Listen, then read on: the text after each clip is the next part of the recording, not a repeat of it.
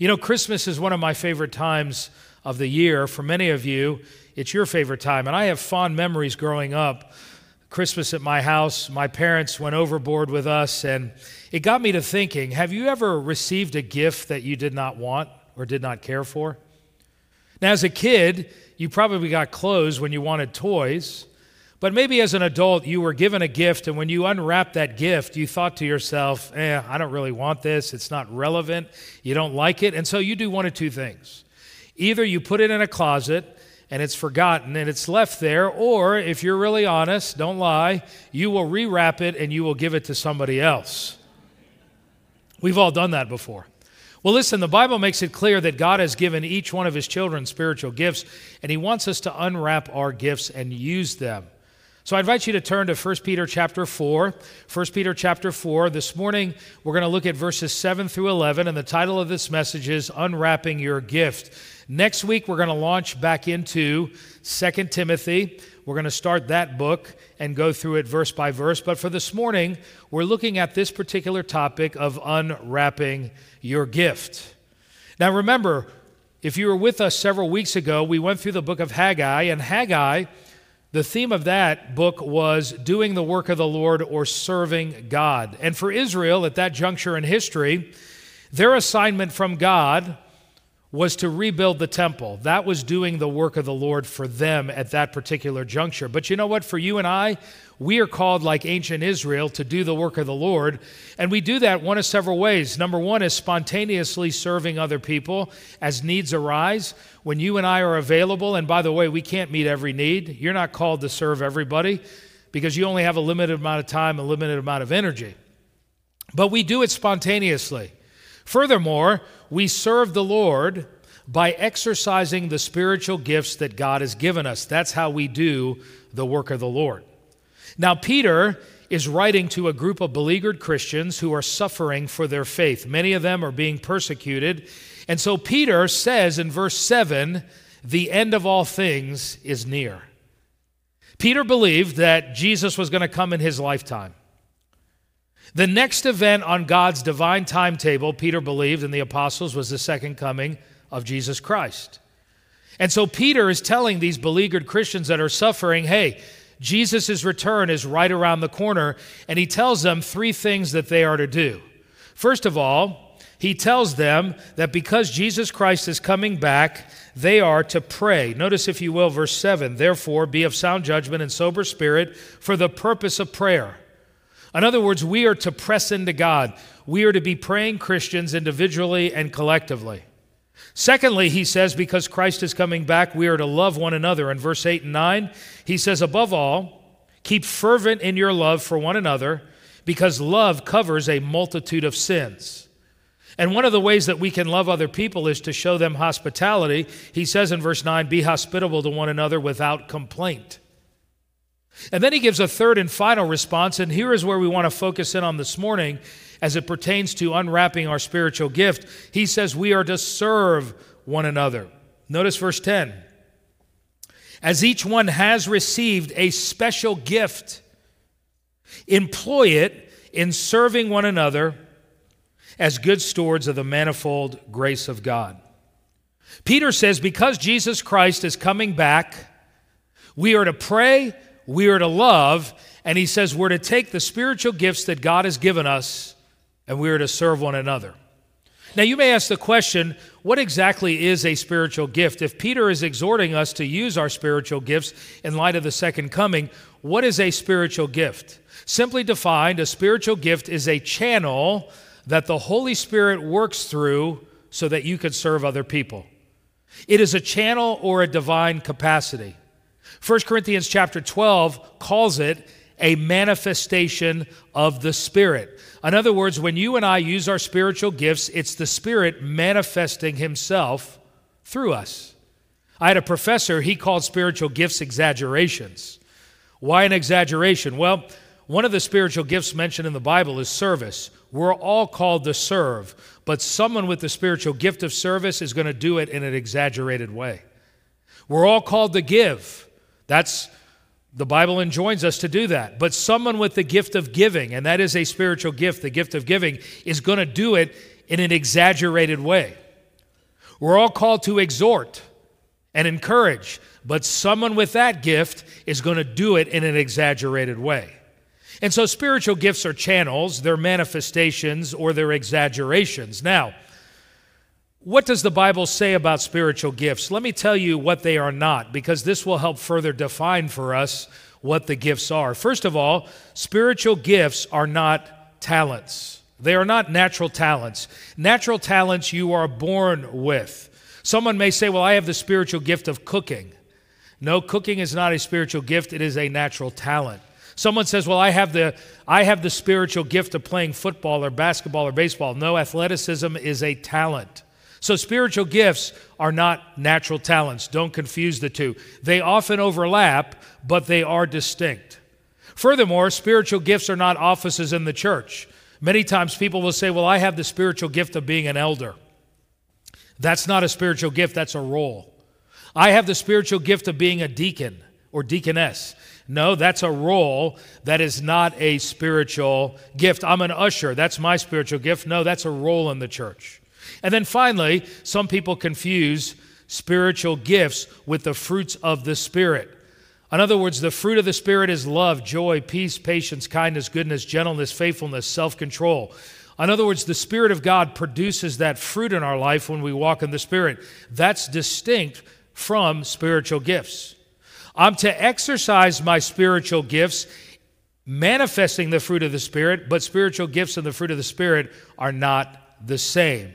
And so it's important that we understand these distinctions. Now, as we embark upon this text in 1 Peter chapter 4, verses 7 through 11, Peter is going to give us several components about spiritual gifts. First of all, I would have you note the provision of spiritual gifts. The provision of spiritual gifts. Notice, if you will, verse 10. He says, as each one has received a special gift. Stop right there. Notice what he says. Each one of us has received a gift. There is the provision of spiritual gift. God has provided every one of his children at least one spiritual gift. You say, well, when was I given my spiritual gift? You were given your gift at the moment of salvation by the Holy Spirit.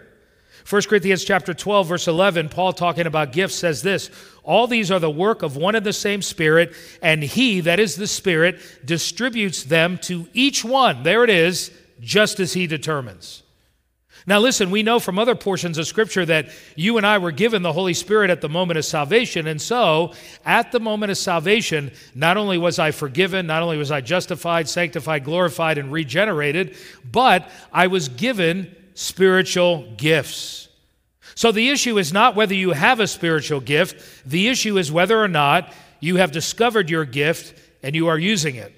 When I was in seminary, I remember Laura and I attended this small country church in South Carolina, and I was doing a class on spiritual gifts, and a lady walked up to me and she said, Mike, she said, this is foreign to me. She says, I've never heard about the topic of spiritual gifts. She said, I didn't even know I had a gift.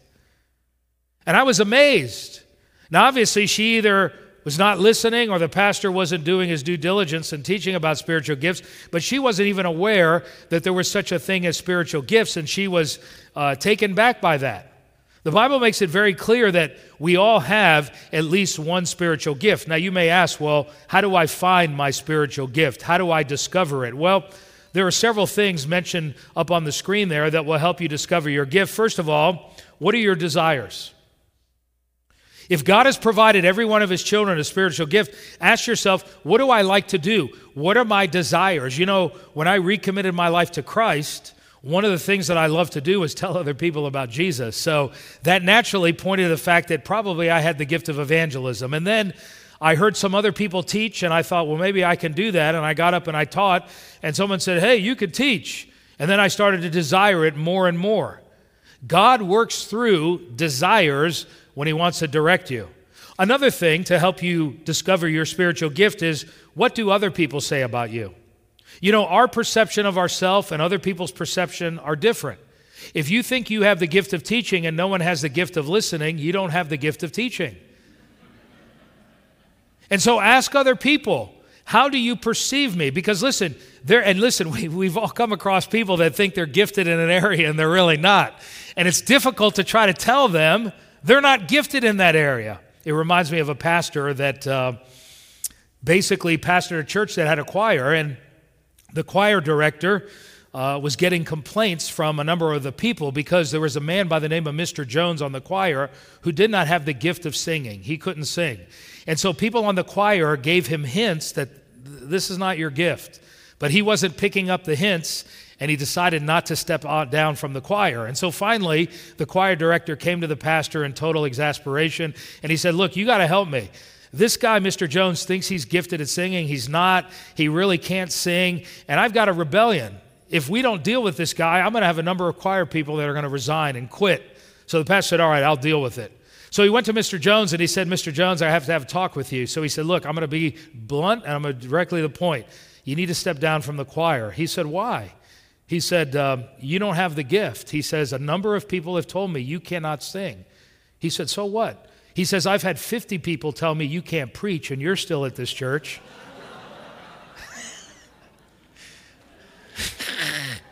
Please do not tell me I can't preach, all right? All right, experiment with the gifts. In other words, start experimenting. Listen, it's better to get involved and do something than not do anything. And of course, take a gifts test, which we're going to offer in Class 301 next month. And so Peter makes it very clear that God has provided spiritual gifts to every one of his children.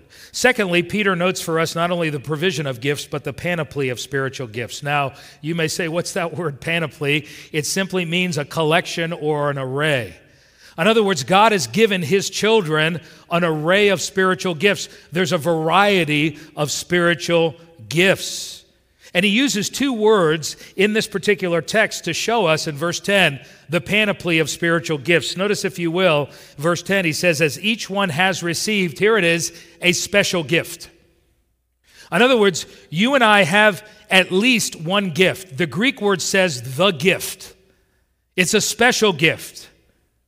And then he says, speaking of the panoply of gifts, employ it in serving one another as good stewards of the manifold grace of God. In other words, the gifts are manifold. There's a panoply of them. There's an array of them. There's a collection of them, as we'll see in a minute. And so Peter here shows us the panoply of gifts by using two words, the gift and the manifold gifts. Now, what does he mean by the gifts? The gift. The gift is referring to the collection of gifts that you have. I would call it your gift mix. Your gift mix are those combination of gifts that you have. For example, I'll use myself to illustrate this. I have the gift of teaching, evangelism, and leadership. That is the collection of gifts that I have. And what the Spirit of God does when he gives you the gift, it is the collection of gifts that you have that make you uniquely you. All of us here are like spiritual snowflakes. We're all unique. And listen, there are thousands upon thousands of men across the U.S. who have the gift of teaching, who have the gift of evangelism, and have the gift of leadership. But guess what? We're all different because we all have different personalities. We have different styles. How I lead is going to be different than someone else. How I teach is going to be different. How I evangelize is going to be different. But you see, we're all unique. So you probably have the gift, a combination of gifts. Now, one will dominate over the other. Teaching is my dominant gift. I have evangelism and leadership as my supporting gifts. So that's part of the panoply of gifts. Then there is what he says, the manifold grace of God. What does the word manifold mean? Interesting word in the Greek. We get the word polka dot from this. The word polka dot, you know what a polka dot is. It refers to different shapes and sizes and colors. And you see, God has given the body of Christ manifold gifts, different shapes, different sizes, as it were. There's a variety of gifts. Now, Peter, in talking about the panoply of gifts, divides them into two categories.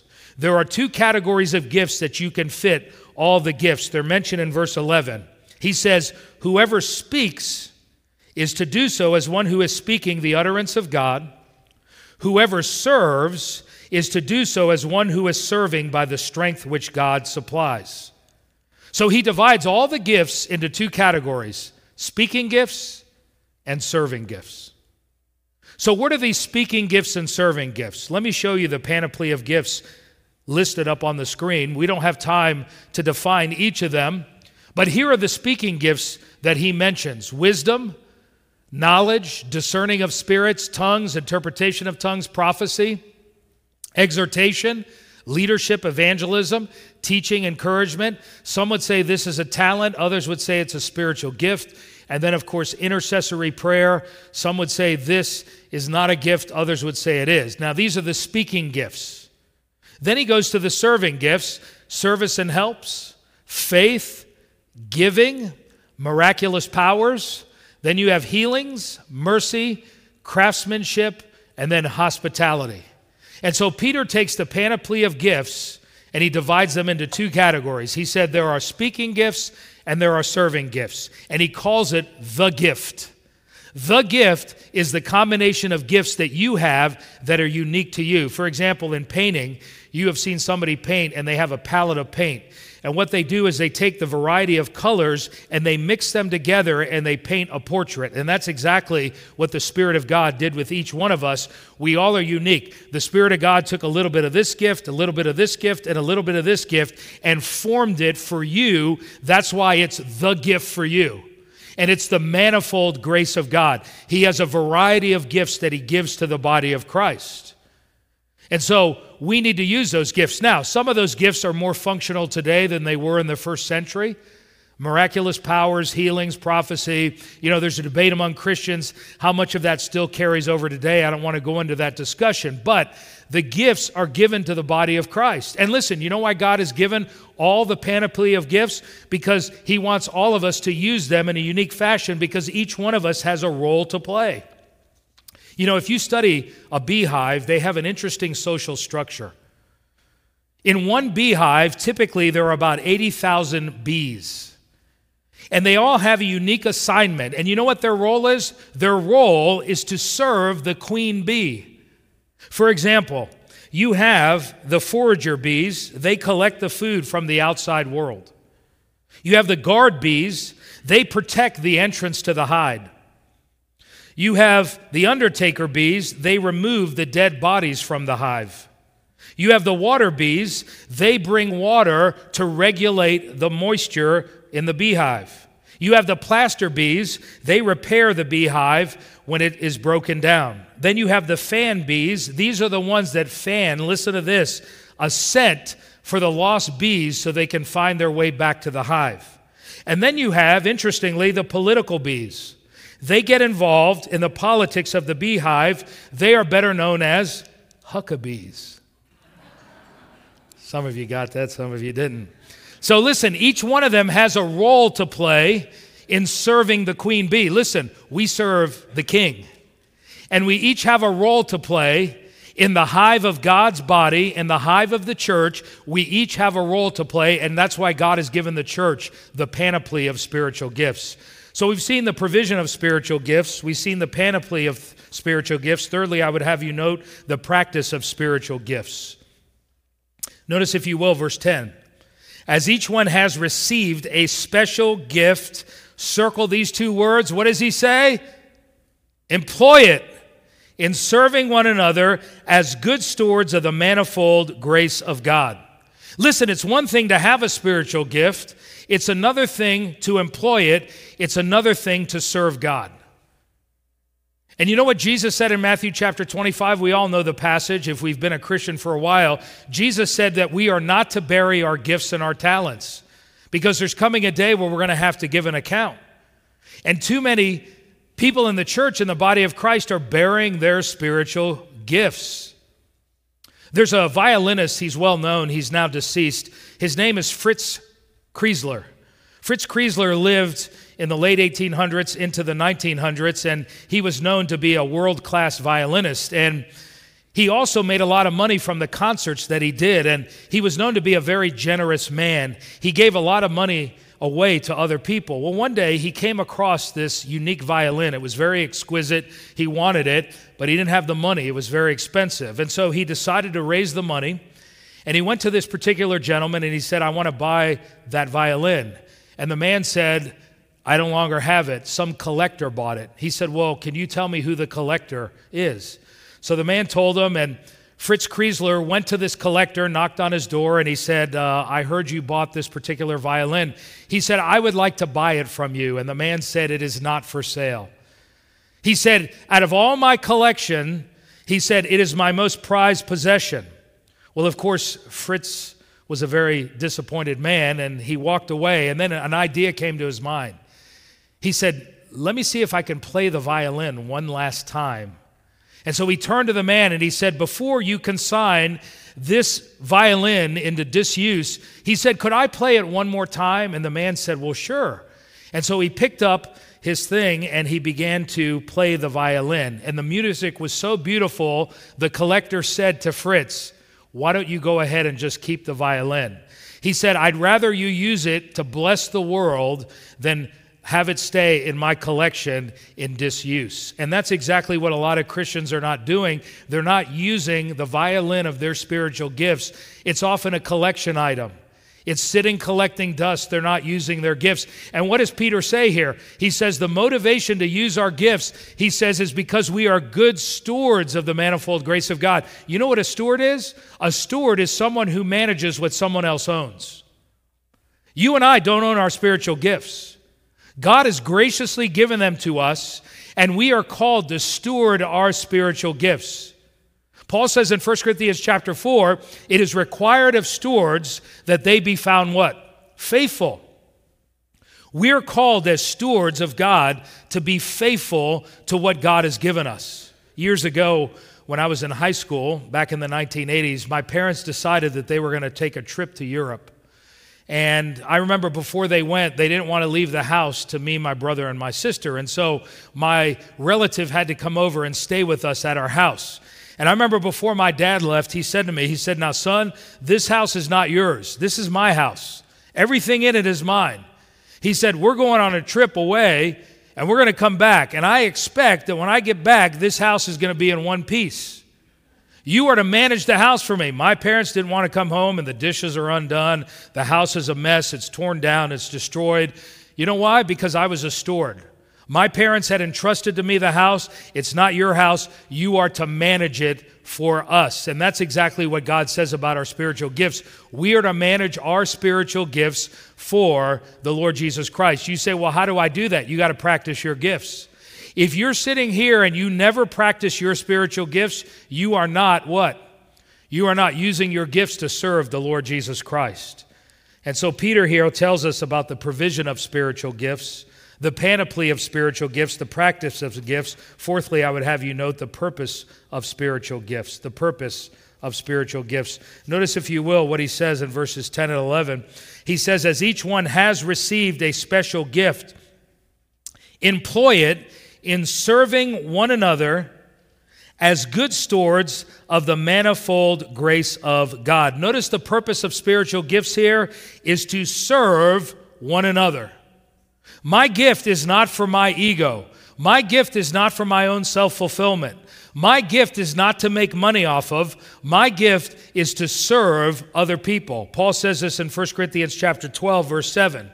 But to each one is given the manifestation of the Spirit, here it is, for the common good. Listen, when you and I use our spiritual gifts, it is to serve one another. It is not for my own self-aggrandizement. It is to serve other people. And see, I need your gift and you need my gift. That's why Paul says that we are interdependent upon one another. We are not dependent upon one another. We're not to act independent of one another, but rather we are interdependent upon one another. Listen, when you don't use your gift, the body of Christ suffers. When I don't use my gift, the body of Christ suffers. That's why we're to work together. You know, there's this fictitious story told about the organs of the body that were arguing about which one of them was the greatest. And here's how the argument went. All the organs were having a meeting together, and they were arguing about who was going to be in charge. I should be in charge, said the brain, because I run all the body systems, so without me, nothing would happen. I should be in charge, said the blood, because I circulate the oxygen all over, so without me, y'all would waste away. I should be in charge, said the stomach, because I process food and give all of you energy. I should be in charge, said the legs, because I carry the body wherever it needs to go. I should be in charge, said the eyes, because I allow the body to see where it goes. And then finally, I should be in charge, said the large intestines, because I am in charge of waste removal.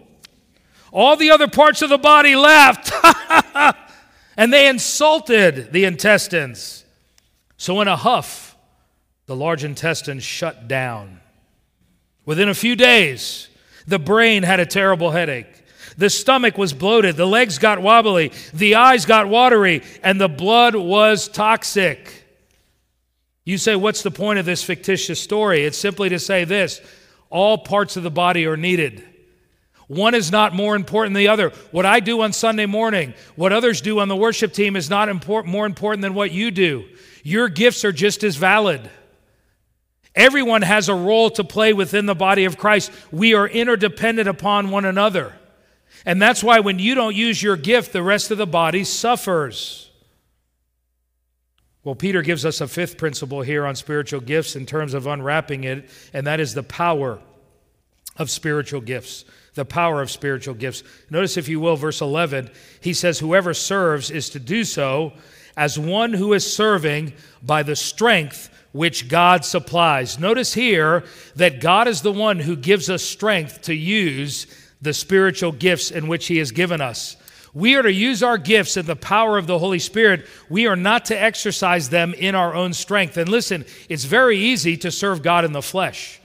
You could do a lot of things in the flesh, but when it comes to eternity, it's going to be wood, hay, and stubble, the Bible says in 1 Corinthians chapter 3. That's why we do what we do in the power of the Holy Spirit. When I get up to preach, every Sunday I'm in my office on my knees saying, God, I have nothing to offer these people. Apart from you, I am nothing. It is your Spirit that flows through me, that works through me in order to accomplish your work. It is the power of the Spirit. It is not my strength. Marty came by my house about a month ago, and he showed me these electric bikes that him and Rachel got. Laura has been mentioning to me recently, since we live near a trail, we need to get some bikes so we can go bike riding. Well, I was thinking about an electric bike, and what's interesting about the electric bike that Marty had bought was you could pedal and do it in your own strength, but you could also kick in the electricity and it will propel you forward, or you could do both. You could pedal while the electricity is going through so that you're doing both at the same time, and that's a picture of how we use our spiritual gifts. God is not going to force you to use your gifts. He's not going to make you get up. He's not going to make you sign the clipboard. He's not going to make you decide that you're going to serve. You have to exercise your will. But listen, you also have to kick in the electricity, which is the power of the Holy Spirit. And so it's a dual effort. It's all of God, but it's all of you. And so we are responsible to use the gifts that God has given us. We have to evaluate our life and say, hey, I'm a steward of the gifts that God has given me, but I can't do it apart from the power of the Holy Spirit. I must do it in His strength. And so Peter here says the power of spiritual gifts is the strength that God supplies. Well, there's one final principle that he gives us in unwrapping our spiritual gifts, and that is this: the praise of spiritual gifts. The praise of spiritual gifts. Notice, if you will, verse 11. He says, if anyone serves, they should do so with the strength that God provides, so that in all things God may be praised through Jesus Christ. To him be the glory and the power forever and ever. Amen. Peter here says in verse 11 that the ultimate purpose of spiritual gifts is the praise of Jesus Christ. We are to praise God for the gifts that He's given us. We're not responsible for our spiritual gifts in the sense that the Spirit of God is the one that has given them to us. That's why they're called grace gifts. We cannot earn them. We cannot deserve them. God has given them to us. So ultimately, whatever God accomplishes through us is to the praise and glory of the Lord Jesus Christ. And listen, a lot of people use their spiritual gifts for their own praise and their own glory. They want to receive all the credit. It reminds me of some of the football games that I've watched over the years. Have you ever noticed how some players, when they engage in a great play, what they do is basically they push off from the other players and they want to act like this. They want the whole stadium to see them. And so they push off the players in order to magnify themselves. And that's what a lot of people do in the body of Christ. They want the credit, they want the glory. But Paul said in 1 Corinthians chapter 4, what do you have that you did not receive? And if you did not receive it, why do you boast as if you did receive it? In other words, God is the one who gets the glory because he's given us the gifts. They are grace gifts. And so what have we seen this morning as we've looked at unwrapping our spiritual gifts? First of all, we've seen the provision of spiritual gifts. Every person in this room who knows the Lord Jesus Christ has at least one spiritual gift. Secondly, the panoply of spiritual gifts. There are speaking gifts, there are serving gifts. Look at the list of gifts in the Bible and try to figure out which one do you have. Experiment with them. Then there is the practice of spiritual gifts. Begin to practice your spiritual gift. Then there is the purpose of spiritual gifts, and then the power of gifts, and then finally, the praise of spiritual gifts. And so what does God want from each one of us in this room? God wants an army, not an audience. God wants an army, not an audience. God wants a battleship, not a cruise ship. Now, in a battleship, it's all hands on deck. On a cruise ship, what are you doing? You are there for people to serve you. And so God wants a battleship, not a cruise ship. And so what does this mean for us? Notice, if you will, the diagram up on the screen. You have the community here. This would represent people in our community here that don't know Jesus Christ as their Lord and Savior. Our goal is to move them from the community to commission. So these are people that are lost. We want to turn the community into a what? A crowd. The crowd are people that come to church maybe once or twice a year. We'd call them Creasters. Christmas and Easter is when they come. Then we want to move the crowd to the congregation. These are people that attend church on a regular basis. They congregate. They come to church. But then you want to move them to being what? Committed. Committed are people that read the Word. They're praying. They're seeking the Lord. They're maturing in their walk with God. But then you want to move that committed to the core. Who are the core? These are the ones that unwrap their spiritual gift. These are the ones that use their gifts to serve other people, and eventually they are commissioned. And so God wants to move people from being lost to being saved to where they're part of the core of the church. So let me ask you a question. Where do you fall in that diagram? Are you part of the crowd, congregation, committed, core, commission? Where are you at? God wants you to move you there. Now, as I mentioned, the next slide up here, you'll notice our mission is to reach, grow, serve, reproduce. We offer several classes to help you do each one of these. We have Reach 101, then we have 201. We're going to be in January doing the Serve 301 class, where we're going to talk about spiritual gifts. It's about a 2.5-hour class. You'll take a test, and we'll go over spiritual gifts. This was a microcosm of what that class is going to be. And so next week, we'll have a sign-up for that. Sign up for Class 301 if you don't know your gifts. But listen, if you don't know what your gifts are, get involved. Step up and serve. That's the way God helps you discover your spiritual gifts. Let's pray. Father, we thank you this morning for your word to us and reminding us that we need to unwrap our spiritual gifts to serve others. I pray, Father, that everyone in this room would be committed to using their gifts to serve others. And I know, Father, everyone is at a different stage. But I pray, Father, that we would use our gifts to serve others so that the body of Christ may benefit. And if you're sitting here this morning, where are you at in terms of your gifts? What is the next step for you that God would have you do in terms of service?